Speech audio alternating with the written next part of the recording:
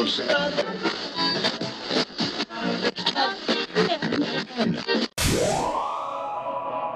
are now in sync with InfoSecSync. Hello, and welcome to the 17th episode of the InfoSecSync podcast, where we keep you in sync with the ever-changing world of information security. I'm your host, Matt Morris. And I'm your host, Nick Thomas. And give us 60 minutes, and we will keep you on top of the latest security news and help you gain CPEs while tuning in. InfoSecSync is brought to you by VicTech. At VicTech, they pride themselves on teamwork, customer satisfaction, and providing customers with elite engineering and technology solutions. They aim to become an ever more dominant force in every area, product, or service they represent. Visit them on the web at victech.net. That's VIKTECH.net. InfoSecSync is also brought to you by Allpoints. Allpoints provides a range of technology and mission-critical services within its core competencies that span systems engineering, information technology, cybersecurity, software development, as well as hardware and software integrated solutions. Allpoints, integrating personnel, technology, and services to exceed customer expectations. Visit them on the web at allpointsllc.com. And now, for the stories of the week, ending March 20th, 2015. What's up, InfoSecSync fam? What's going on? You already know what time it is. So, another exciting week in information security. A lot of stuff is happening and going on and all sorts of stuff. Let's get started. Windows 10. Yeah, it's like that. You guys slept on Windows for so long. So, those of you with long memories recall a large or a barrage of complaints in the run-up to Windows 8 launch that concerned the ability to install other operating systems, whether they be older versions of Windows or alternatives such as Linux or FreeBSD, on hardware that supported a Windows design or designed for Windows 8 logo. To get that logo, hardware manufacturers had to fulfill a range of requirements for the systems they built, and one of those requirements had people worried. Windows 8 required that machines to support a feature called UEFI, Secure Boot. So Secure Boot protects against it protects against anything that interferes with the boot process in order to inject itself into the operating system at a low level. So it prevents any of that from happening. When Secure Boot is enabled, the core components used to boot the machine must have correct cryptologic signatures, and the UEFI firmware verifies this before it lets the machine start. If the files have been tampered with, breaking their signature, the system will not boot. This is a very desirable security feature, but we know the paradigm, usability and security, right? So it has an issue for alternative operating systems. If, for example, you prefer to compile your own operating system, your boot files won't include the signature that Secure Boot will recognize and authorize, so you won't be able to boot your PC. However, Microsoft rules for the Design for Windows 8 logo included a solution to the problem they would cause. Microsoft also mandated that every system must have a user-accessible switch to turn Secure Boot off, thereby ensuring computers would be compatible with other operating systems. Microsoft rules also required that users be able to add their own signatures and cryptographic certificates to the firmware so that they could still have the protection that Secure Boot provides while still having the freedom to compile their own software. This all seemed to work, and the concerns that Linux and other operating systems would be locked out proved unfounded. This time, however, they're not. At its WinHEC hardware conference in Shenzhen, China, Microsoft talked about the hardware requirements for Windows 10. The precise final specs are not yet available, so all this is somewhat subject to change, according to Ars Technica. But right now, Microsoft says that the switch to allow Secure Boot to be turned off is now optional. Hardware can be designed for Windows 10 and offer no way to opt out of the Secure Boot lockdown. The presentation is silent on whether OEMs can or should provide support for adding custom certificates. Should this stand, we can envisage OEMs building machines that will offer no easy way to boot self-build operating systems, or indeed any operating system that does not have the appropriate signatures. This does not cut out Linux entirely, however. There have been some collaborations to provide Linux boot software with the right set of signatures, and these should continue to work, but it will make that a lot less easy. Ars Technica has asked Microsoft if the slides are accurate, and OEMs will indeed be able to build machines that essentially lock out other operating systems, especially in the light of the visceral reaction to the original secure boot requirement. And Ars Technica is still waiting a reply from Microsoft. So, what do you guys think about that? That's crazy. Isn't that crazy? What's you thinking, Vic? You over there percolating. How familiar are you guys with Windows 10? I've kind of looked at it at a high level. Haven't really gotten hands-on with it. I haven't. I was kind of reading about it, but I haven't actually used it yet. In fact, funny story is I just lent a laptop with XP to a buddy of mine. So he can upgrade to his car computer, his ECU. Really? Yeah.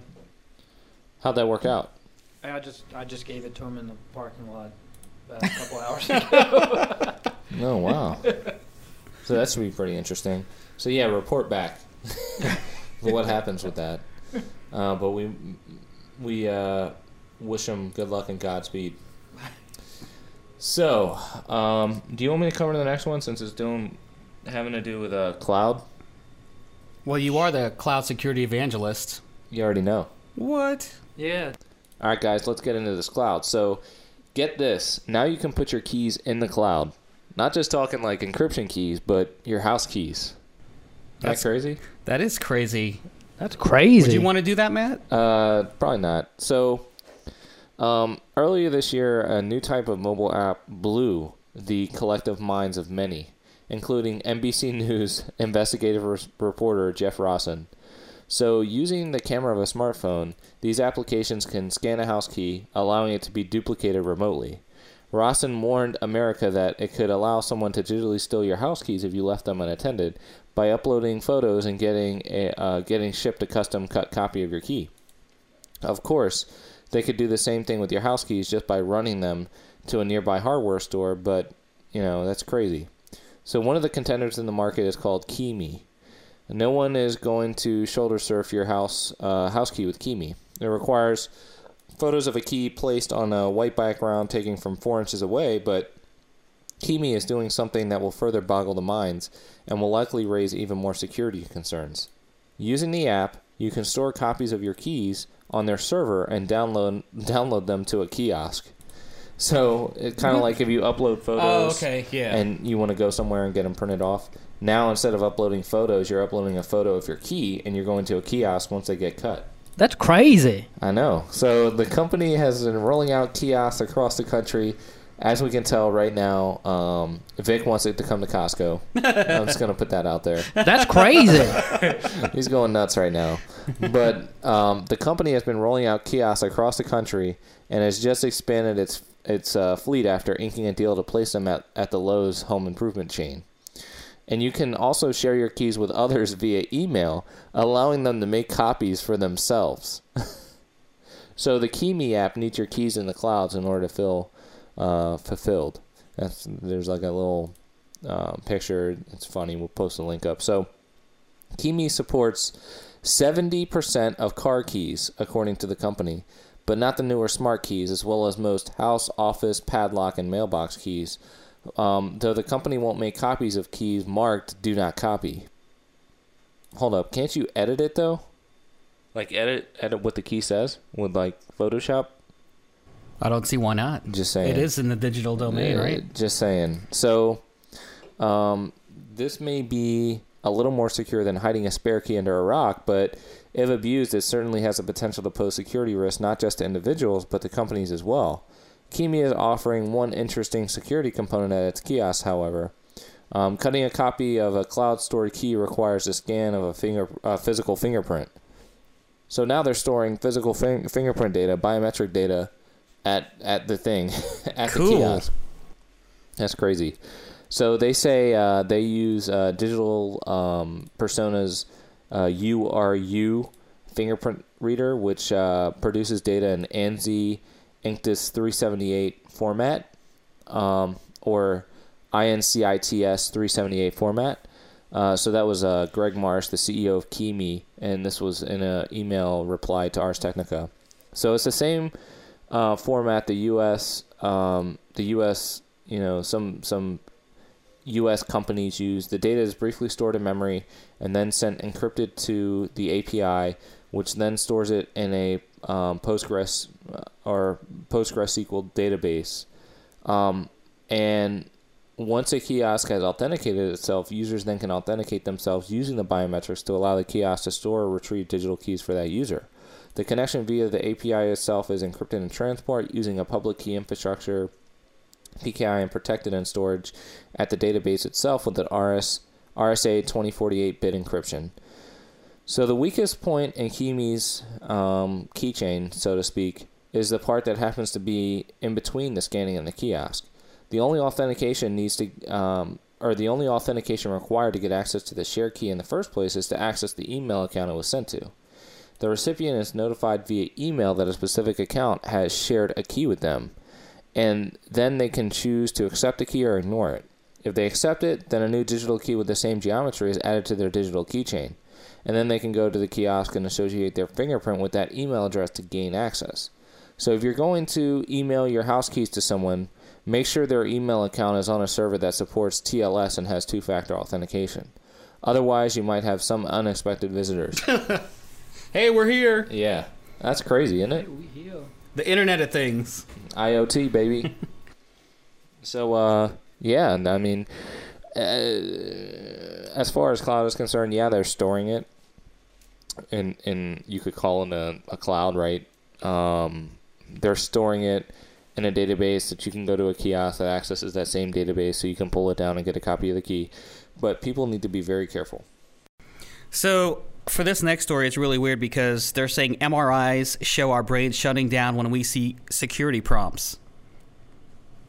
Do tell. I guess, you see it and you're like, okay, click yes, quick, real quick, right? Right. So ever feel like your eyes are glazing over when you see yet another security warning pop up on your monitor? In a first, scientists have used magnetic resonance imaging to measure a human brain's dramatic drop in attention that results when a computer user is subjected to just 2 security warnings in a short time. In a paper scheduled to be presented next month at the Association for Computing Machinery's CHI 2015 conference, researchers will present data that maps regions of the brains responsible for visual processing. The MRI images show a precipitous drop in visual processing after even one repeated exposure to a standard security warning, and a large overall drop after 13 of them. Previously, such warning fatigue has been observed only indirectly, such as one study finding that only 14% of participants recognized content changes to confirmation dialog boxes, or another that recorded users clicking through 1/2 of all SSL warnings in less than 2 seconds. Wow, so nobody's even really looking at the prompts. That's typical user, though, Click, click, bang, done. Why isn't my computer working? Right. Have you rebooted it? The inattention is the result of a phenomenon known as habituation, or the tendency for organisms' neural systems to show partial or complete cessations of responses to stimuli over repeated exposures. Such repetition suppression, or RS, has long been documented in everything from sea slugs to humans.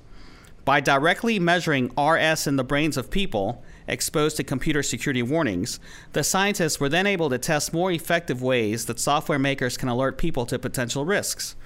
The paper is titled, quote, "How Polymorphic Warnings Reduce Habituation in the Brain, Insights from an MRI Study," end quote. That's one of 2 to be presented at CHI 2015 that studies people's responses to security warnings. A second paper is titled, quote, "Improving SSL Warnings, Comprehension and Adherence," end quote. Besides leading to potential improvements in user interfaces, the research may pave the way for better security education, training, and awareness, CETA programs, password use, and information security policy compliance.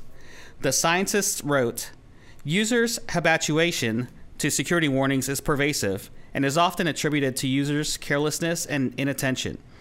However, we demonstrate that habituation is largely obligatory as a result of how the brain processes familiar visual stimuli.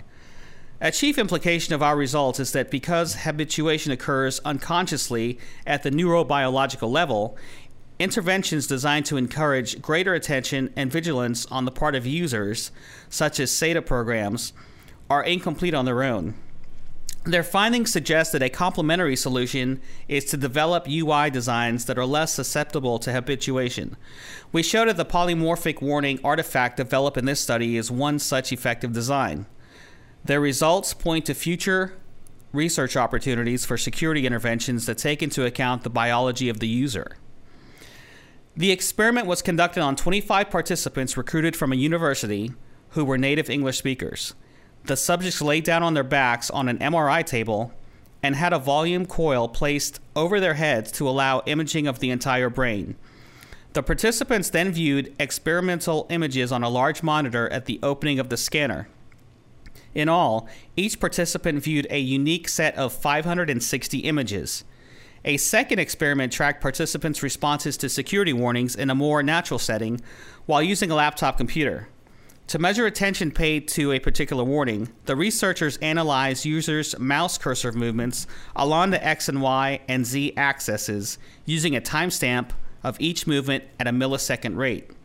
The habituation response caused by humans' frequent exposure to warnings has been documented as long ago as 2006.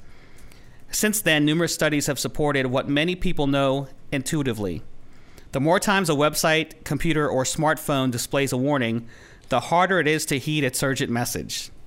The fatigue sets off a vicious cycle in which many end users increasingly make poorly informed security choices, and designers add more warnings to counteract the increased threats. Wow.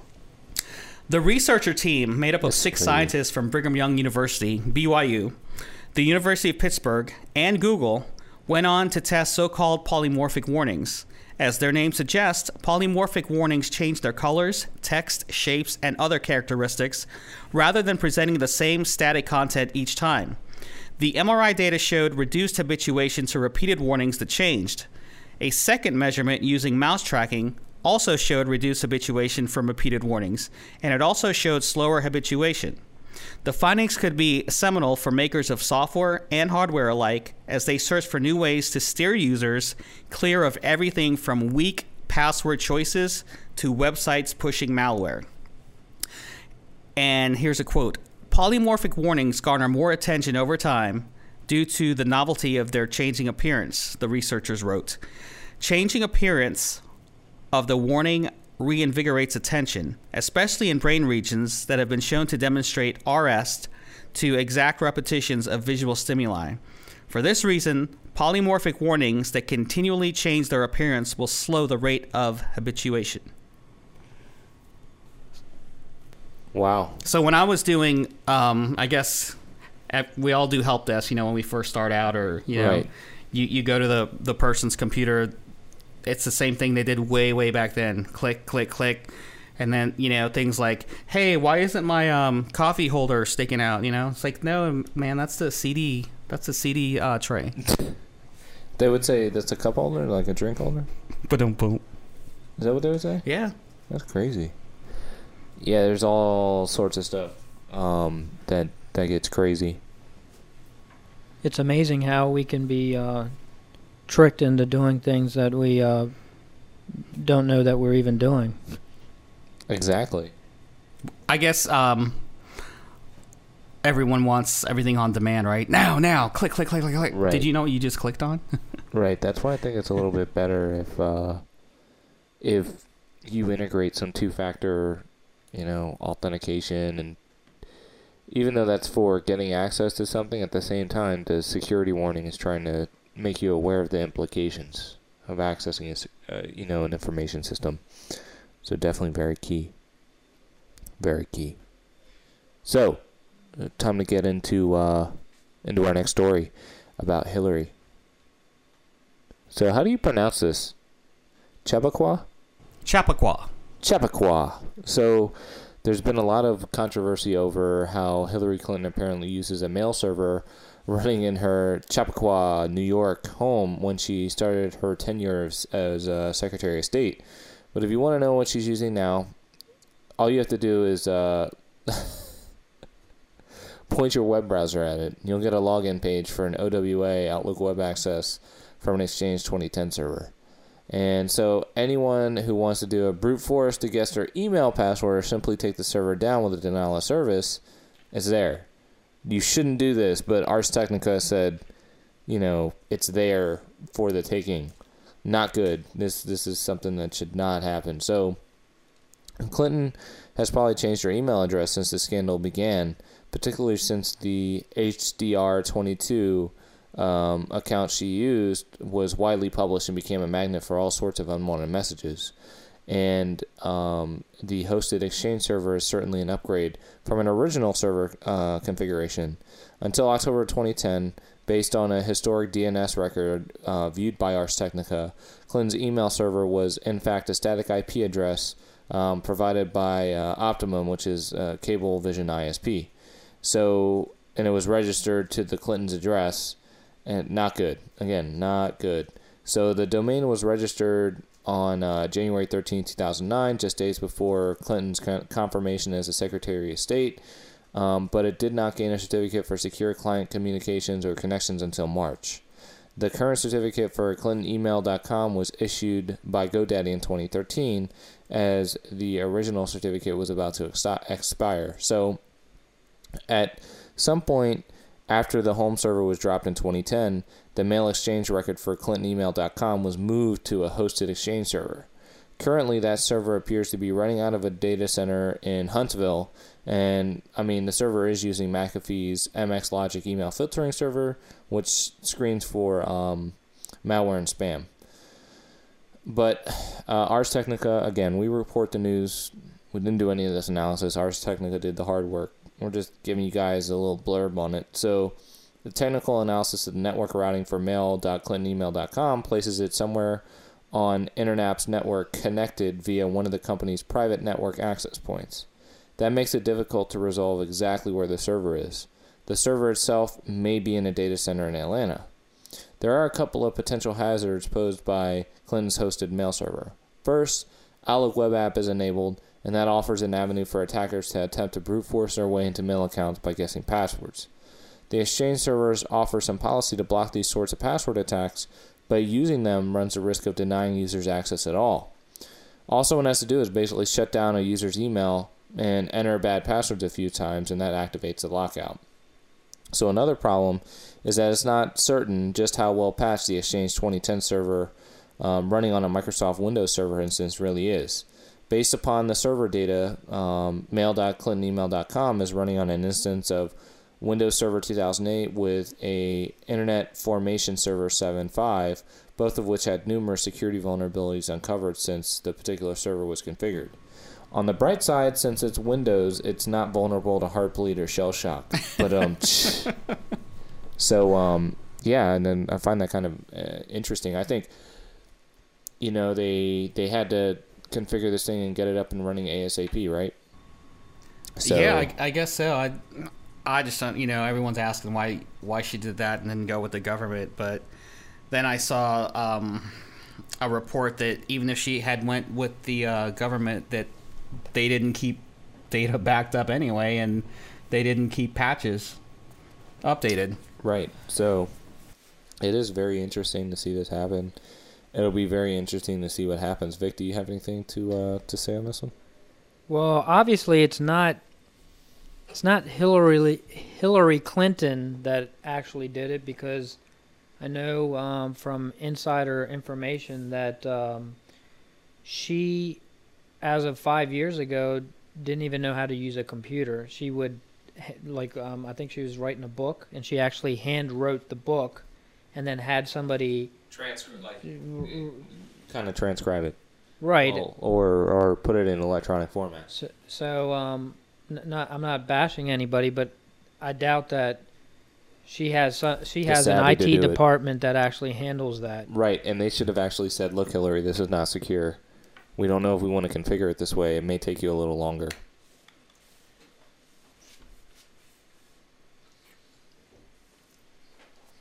So, let's get into the next story. You guys ready? All right. So, OpenSSL warns of if I could learn to drink my water, 2 high-severity bugs, but no heartbleed.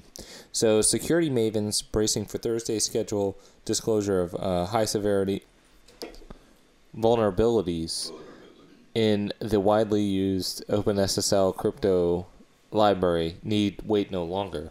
It's a bug that allows end users to crash servers running one version of the software by sending data that's relatively easy to duplicate.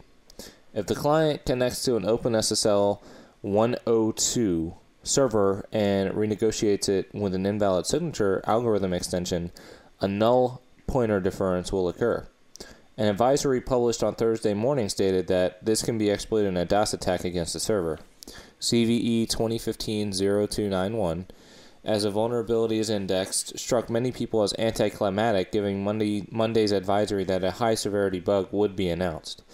That triggered concerns of a critical bug along the lines of a highly critical heartbeat vulnerability that attackers use to extract passwords, private keys, and other confidential data from servers used for banking, shopping, and email. By comparison, Thursday's DOS bug can be only used to force a vulnerable server to reboot.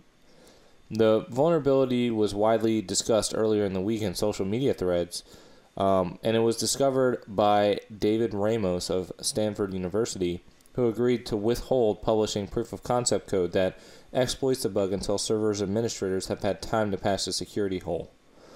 Based on today's description of the bug, however, it is likely that it won't be hard for other people to independently develop the exploit. Well, that's good. So, Freak gets reclassified. What?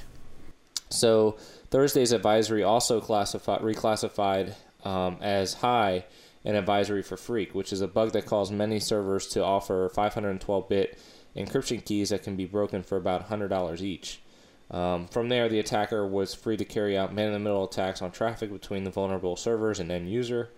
The weak keys were a result of the 1990s export controls the Clinton administration placed on strong cryptography. I just think it's kind of weird that they had the vulnerable mail server, but they put this in place in 1990. So many engineers abandoned the regimen once the restrictions were dropped, but somehow the ciphers have managed to live on a select but significant number of end-user devices and servers. OpenSSL maintainers previously stated the severity of 2015-0204 as low. It was classified low because it was originally thought of that server RSA export cipher suite support was rare, Thursday advisory stated. A client was only vulnerable to a man-in-the-middle attack against a server which supports an RSA export cipher suite. Recent studies have shown that RSA cipher suite support is far too common. So administrators responsible for servers that rely on OpenSSL, whether for websites, email, VPNs, or other apps, should pay close attention to the advisory since it outlines 11 other vulnerabilities besides the DOS, the denial of service, and reclassified the Freak weakness. So the rest of us can go about our business confident that none of them will come close to the severity of heartbleed. So that's crazy. They reclassified it. So let's see, what's the next story we have here today? So this next article, Microsoft takes 4 years to recover privileged TLS certificate addresses. On Tuesday, ARS chronicled Microsoft's 4 to 6 week delay responding to a Finnish man who had obtained a Windows Live email address that allowed him to register unauthorized transport layer security certificates for the live.fi domain. Today comes the tale of a Belgian IT worker who has waited more than 4 years to return 2 similar addresses for the live.be domain. Microsoft's delay in securing the addresses such as hostmaster at live.fi and administrator at live.be has potential consequences for huge numbers of people. Browser-trusted certificate authorities, such as Komodo, grant unusually powerful privileges to people with such an address. All the account holders had to do was ask for a domain-validated TLS certificate for live.fi or live.be. Once they clicked a validation link, Komodo sent to their email addresses, the certificates were theirs. Komodo's automatic certificate application also works for addresses with the words admin, postmaster, and webmaster immediately to the left of the @ sign and the domain name for which the certificate is being applied. It came as a surprise that Microsoft waited until this week to respond to the reporter, reportedly from January, that he came into possession of the hostmaster at live.fi address. One would have expected such addresses to be locked down tight to begin with. Once a breach of this policy was reported, it would have been reasonable to assume Microsoft security personnel would respond to it within a day or two, if not sooner. But the Belgian IT worker's email reveals a mind-boggling wait of more than 4 years of company officials to respond to his private and voluntary report. He was sitting on the addresses admin@live.be and administrator@live.be. His name is Lorenz Vetz, and he proved his ownership of the privileged live.be addresses by using them to send emails to ARS. He also supplied ARS with the email thread, which seems to show Microsoft officials acknowledging. In November 2010, his report that he was in possession of 2 highly privileged addresses. The race is on to kill trust in a live.fi credential issued without authorization. On Tuesday night, a Microsoft spokesman issued the following statement. We identified and have fixed a misconfiguration that was allowing people to create accounts which are reserved for Microsoft's use. We have suspended the very small number of accounts which were created while we continue to investigate. Impacted customers will receive guidance for suspension recovery on their next login attempt. After the Finnish man used his address to obtain a TLS certificate for the live.fi domain, Microsoft warned users it could be used in man-in-the-middle and phishing attacks. To foreclose any chance of abuse, Microsoft advised users to install an update that will prevent Internet Explorer from trusting the unauthorized credential. By leaving similar addresses unsecured, similar risk may have existed for years. So you're telling me that Internet Explorer is the only one that doesn't accept the certificate? Is that correct? I believe so, yes. Wow. So no love for Mozilla or Chrome. So is this Premera?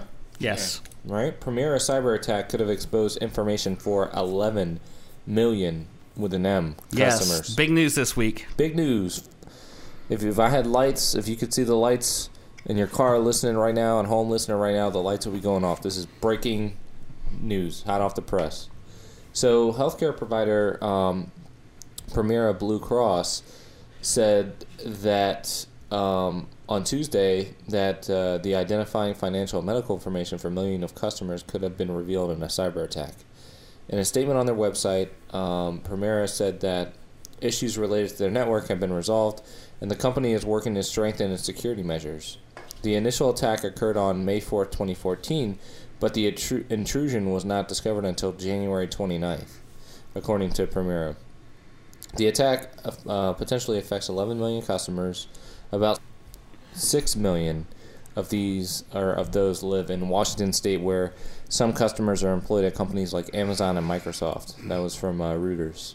So, from Premera's statement, this incident affected Premera Blue Cross, Premera Blue Cross Blue Shield of Alaska, and the affiliate brands such as Vivacity and the Connection Insurance and Solutions Incorporated.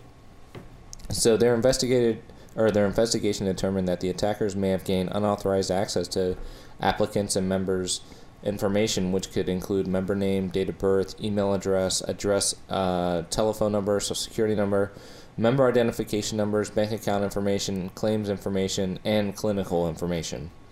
This incident was also affected members of other Blue Cross Blue Shield plans who sought treatment in Washington or Alaska. Besides customers, Premera said that the email address, bank account information, and social security numbers for the business partners may have also been affected in the breach. So this kind of resonates with Anthem, right? With what happened with Anthem. Yeah, we remember that. That was bad. So personal data for 80 million of insurers, employees, and customers were exposed in the Premera breach. So far, the company said that no evidence that information was removed from their network or that information was stolen or used in a harmful way. Affected individuals will receive letters in the mail. To prevent phishing attacks, Premera has warned customers not to reply to emails claiming to have information about the incident. The announcement of the Premera attack comes a week after Anthem said a breach of their network exposed information for as many as 80 million people. That breach was also discovered on January 29th. Wow, crazy. That's very crazy. So, what's next? So, HTTPS crippling freak exploit affects thousands of Android and iOS apps. Wow. So Vic, are you happy? We both got hit this time, Vic? We both got hit this time. I guess it doesn't discriminate. No. Don't hate the player, hate the phone. While almost all the attention paid to the HTTPS crippling freak vulnerability has focused on browsers, consider this. Thousands of Android and iOS apps, many with finance, shopping, and medical uses, are also vulnerable to the same exploit that decrypts passwords, credit card details, and other sensitive data sent between handsets and internet servers.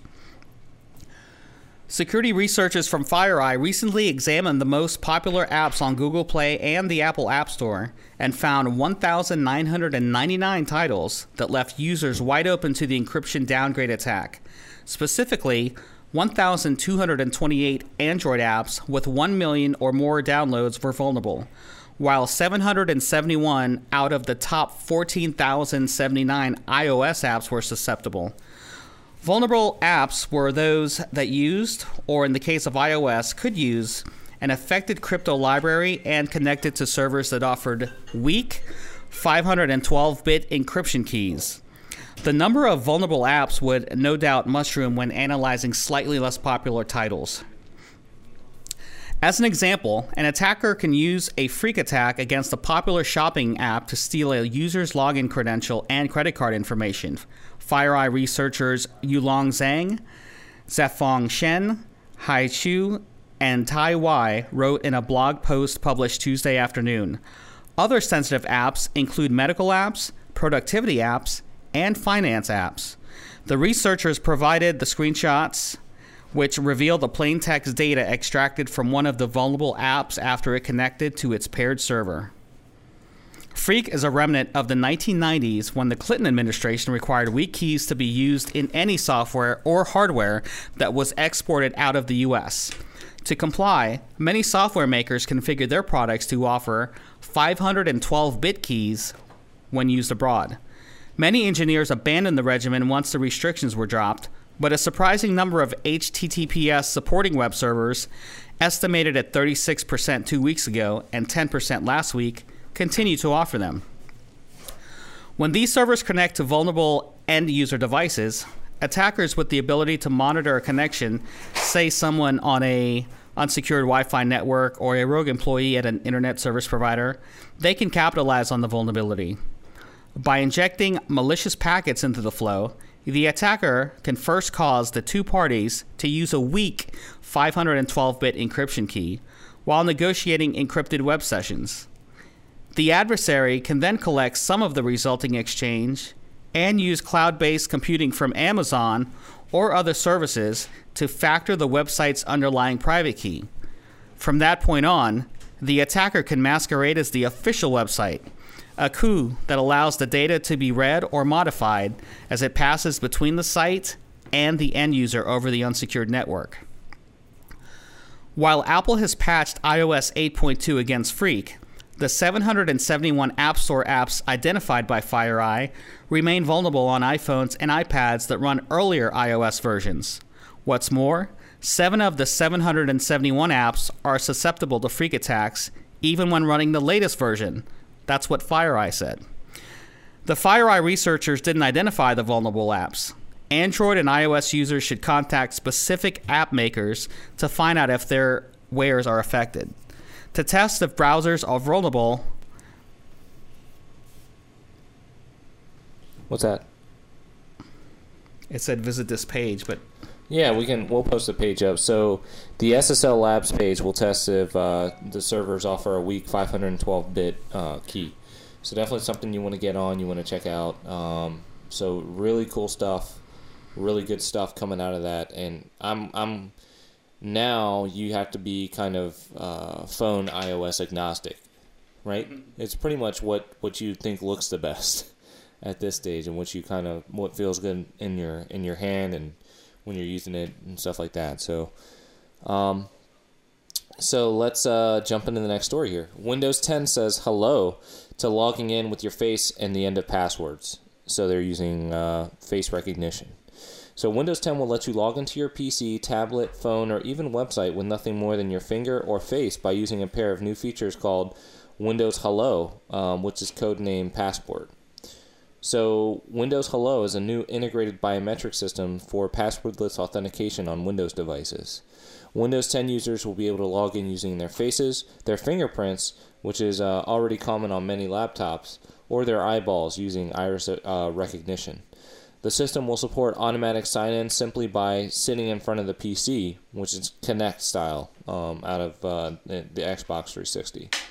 So the goal is to kind of not have the need for passwords anymore, which continue to be weak link in computer security. Weak passwords and passwords shared across multiple systems continue to expose people and sites to attack, and biometrics are increasingly being promoted as a solution to the problem. Microsoft video introducing Hello and Passport will be linked on the website, but the same infrastructure for passwordless logins will also be available to third-party developers using a new framework that Microsoft had codenamed Passport. This will open up the same system of biometric logins to application networks and perhaps most importantly of all, websites. Microsoft announced in February that it was joining the Fast Identity Online, the FIDO Alliance. FIDO's specification provides a standard way for sites to support biometric passwordless authentication. The same authentication hardware that would be usable with Hello will also be usable on FIDO. One of the sensitivities around the biometric systems is the storage of biometric data. In common with other systems such as Apple Touch ID, Hello and Passport store all biometric data locally on the system, never transmitting it across the network. The biometric authentication is handled entirely on the PC and is used to unlock cryptographic data, then used to securely log in to remote sites using the well-known principles of asymmetric cryptography. So, as with so many Windows features, Windows Hello and Passport both are dependent on having the appropriate hardware. Face and iris recognition will need special cameras that have only started to show up on shipping systems. They will require infrared illumination and detection to ensure that they can't be trivially faked out using photographs. The Intel RealSense 3D camera, found on a handful of new PCs, is the first hardware on the market that has the support. Conventional webcams don't do the job. While fingerprint readers are more common, they're typically found on enterprise-oriented machines rather than consumer ones, and presently not a single Windows phone ships with a fingerprint sensor or fingerprint reader, even though Windows 10 phones will also support Hello and Passport. Wider availability of this hardware will be invaluable in improving password security, and it appears that Windows 10 will be providing the necessary software support to make this technology mainstream. We just hope that OEMs do their part and build biometric devices into more systems. Cool stuff, right? Very cool. Yeah, so can't wait to, I may even indulge and get a Windows phone. That'd be pretty cool. All right, InfoSecSync fam, thanks so much for sticking with us through another episode here. Yeah, we got to cut it short today. But don't worry, you're still getting them CPEs in, so that's what matters. And can't wait to come out here next week and talk with you all again. So until then, stay cool and stay in sync with InfoSecSync.